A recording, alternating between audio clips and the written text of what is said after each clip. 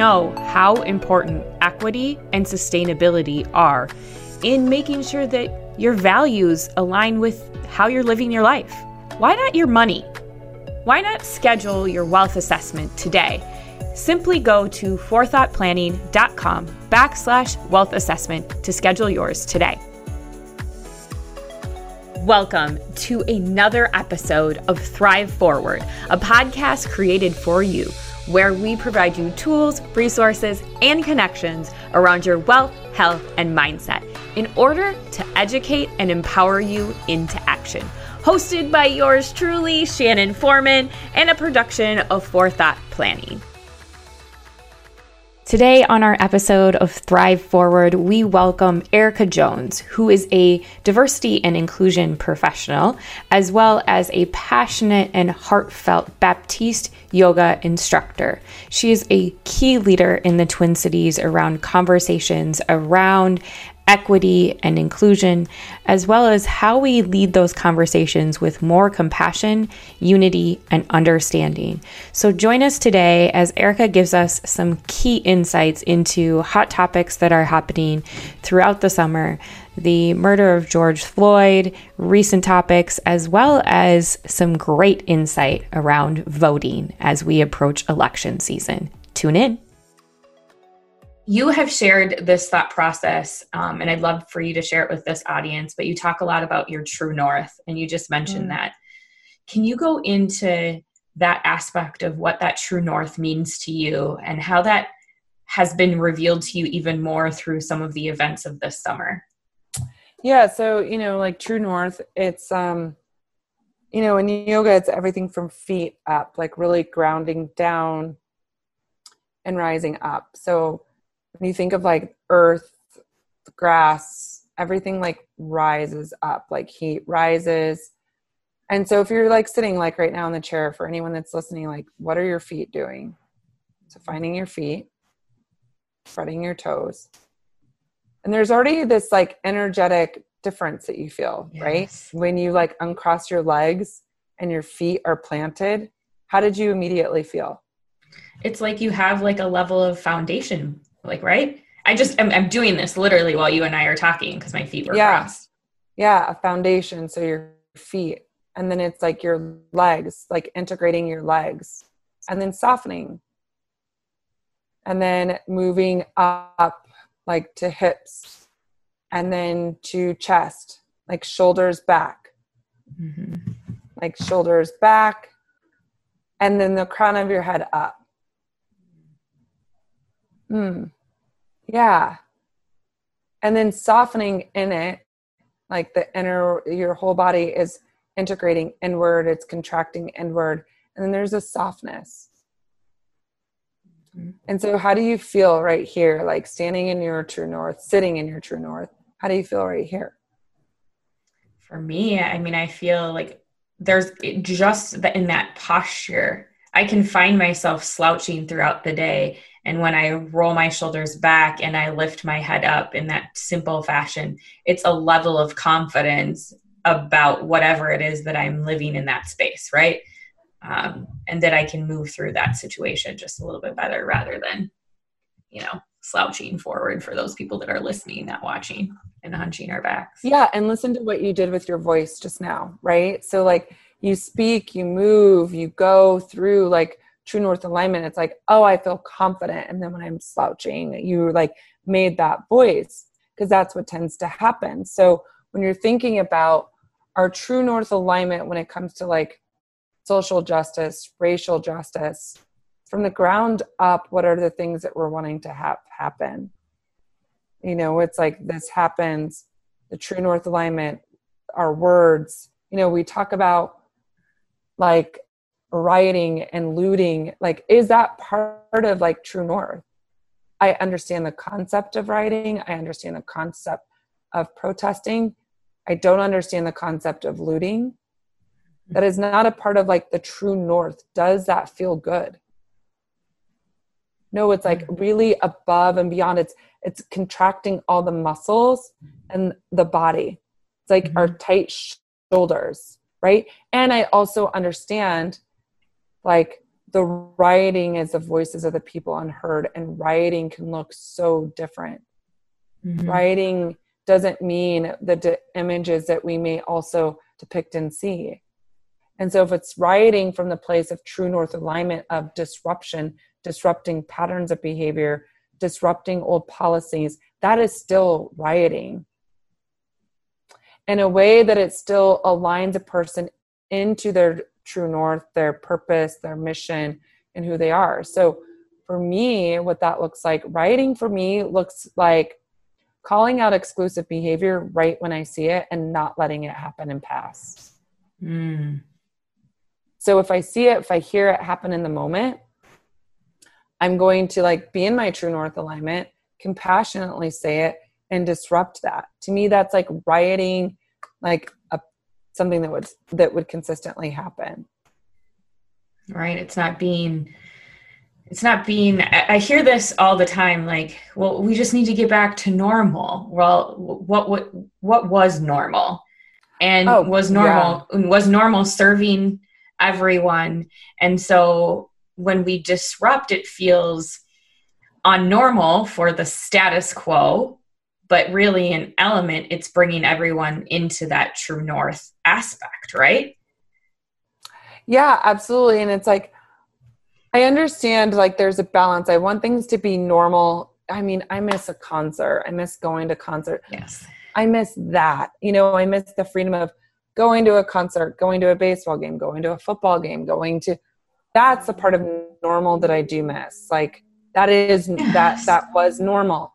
The part that wasn't normal is the way in which we were going. We were burning at both ends of the candle or the stick or whatever you say. It's like, now I look at myself and I'm like, how did I get out the door to go to work by 9 a.m.? It was like I was going to work out and then I was doing this and that wasn't normal. And so getting back to normal, this is really called the two pandemics of COVID, of the racial pandemic. It's really caused us to really take a look at, was normal okay? And what's the new normal that we want to create? So when we talk about these pieces of things, and given your background around mindfulness and everything, you've said this before, like stopping and having that compassionate conversation or aligning yourself in the conversation and not letting ego go with it. What about fear in those conversations? I hear that a lot. Like that people are afraid. Fear is also a part of ego, right? It's like fight or flight. So it is still all part of an ego of, I don't feel safe or I feel this. So then that is like ego saying, then you're not safe. There's like that fear. I have to do something in order to protect. So it can show up as like, I need to protect, I need to defend. It just shows up in different ways. And like fear is, you know, I hear everyone ask the element of fear and it's like, wow, I guess for me, I haven't really experienced a feeling of fear because I can ask like the leading with curiosity and then like asking questions that help get through fear are really what's key. And really fear is highlighting, in some cases, it depends on what it is. It could highlight some areas of privilege that some people may have. And so their safety, I mean, of course, I would never wish like harmful, unsafe situations, but safety at jeopardy, right? So for example, I was like walking down earlier today, I don't know where people are listening from, but downtown Minneapolis, Nicollet Mall, and I worked at Target there. Target's headquarters is based there. US Bank is there. There's a lot of Fortune 500 companies that are based right downtown. And I got out, I was like, wow, the demographics really shifted. Now, my first thought is I didn't feel fearful. One, based on color of skin. Majority of the people that I saw that were white or were black. So there was that like barrier that was released. So if I was an individual as white, maybe fear would have come up. Because then being white, you would have been in the minority. However, I was like, well, this feels odd. And when I thought this feels odd, I was referring to like a socioeconomic status, which we also really don't talk about, right? I'm Black. We also don't talk about the classism amongst Black America and how that is also really an element of privilege.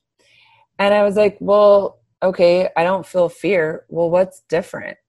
What's different is all of these individuals were always probably there. Different is everyone's working from home, and therefore corporate America is not flooding Nicollet Mall. So the absence of more individuals like myself, corporate America, working 8 to 5, having a job, going in and out of Target, doing a thing, that was missing. So I was like, well, man, that is like a privileged thought of mine. That there's not individuals, quote unquote, like me, right? So then I was in this intersectionality of not like me, of working, job, what quote unquote success looks like. There's not more of me out there filling the streets with like the cute little happy hours and the cute little lunches. And there were people like me, meaning Black. However, not like me in the sense of the daily activity and or based on class. Right. So it was this really interesting thing. And so asking myself all of those questions, I was like, this isn't fear. That is your ego. That these individuals are not acting like you, being like you. And that's your ego, and that is your privilege. So once so I'm sharing this spiral longer, but that literally took me 2 minutes to figure that out. So the whole piece of wellness and how this all connects together is being able to do personal and self-work to get yourself to the point of pushing through that. And, it does require the wellness element and taking care of self, putting on your own face mask to then be able to mitigate a lot of that, a lot of the lack of, bias being out of True North. I was like able to get back into that quickly. Yeah, I think being able to have that level of direction served you in that space. I want to, as you talked about the classism aspect of things, as I'm sure you're aware, there was a conversation or a press conference earlier this week with a financial executive from a financial institution we shall not name on the podcast, but you can Google it. It's there if you want to listen to it or read it, who said that there weren't enough people of color, and specifically Black people, to hire into the jobs. And that's why it was so white at their company. What was your reaction to that? And especially being a woman who is an African-American woman in a D&I position in a Fortune 500 company. What has your experience been with that? And how do we move forward into a space where people don't think like that and they realize that there is actually an immense amount of talent out there? Well, one, I was like, well, sorry for you, because everyone, if they were banking there, those who were banking there are choosing not to bank there anymore. And any competitor bank is probably gaining a lot of their customers in that. And also it's a cop-out. Number one, you do see the stats and more of Black individuals leaving corporate America for the sense of a lack of belongingness and inclusion, and creating their own companies and organizations. That's why you begin seeing more Black-owned banks and Black-owned businesses, etc. And what I just can't believe, oh God, that's just terrible. Because not only are you saying that outwardly to people, but to then do damage control with the current employees, it's like, well, what responsibility do you take in this? So Number one, that's not true. Number two, if that is true, how do you want to be a solution to the problem? What programs, as one of the largest banks, are you going to create in order to tap into the talent, not at a college level, but at a high school level, in order to begin cultivating and mentoring and being able to open up and highlight the career opportunities that students may want to have and explore. So it's kind of like in tech. If tech companies were like, well, there's no women talent, what did they start doing? Creating STEM for women at like a high school, middle school level. They changed the narrative where they were then creating solutions to the issues. Yeah. So that's that. I just kind of like just rolled my eyes and said, I feel really horrible for that diversity officer there, because now they are just in a defense mode. And yeah. Well, and I think too, we have to think about it not just as creating seats at the table, but like you said, people are leaving. And why are they leaving? Because there's not a culture that supports them, right? There's not a culture that understands them. There is a whitewash culture that isn't even like, I've heard this often. I've sat in boardrooms where I've heard this and had to like shut it down, where people are like, well, you only got this job either because you're a woman or because you're Black or because you're Asian or because you're Latino or whatever it might be. Like literally people are saying those things. And I think sometimes we're so blind. And this year, again, you said this earlier, has been the year of revealing. And I think that this statement was an opportunity for us to really pull back the layers of, it's not just the position, it's the cultures that we need to be creating too. Yeah, absolutely. So as we close out for today in our conversation, because I feel like you and I could talk about these things forever, but it's Friday afternoon when we're recording this and it's flipping beautiful outside. So let's go outside. If you haven't been out. Yeah, if you haven't been out, you need to. Yeah.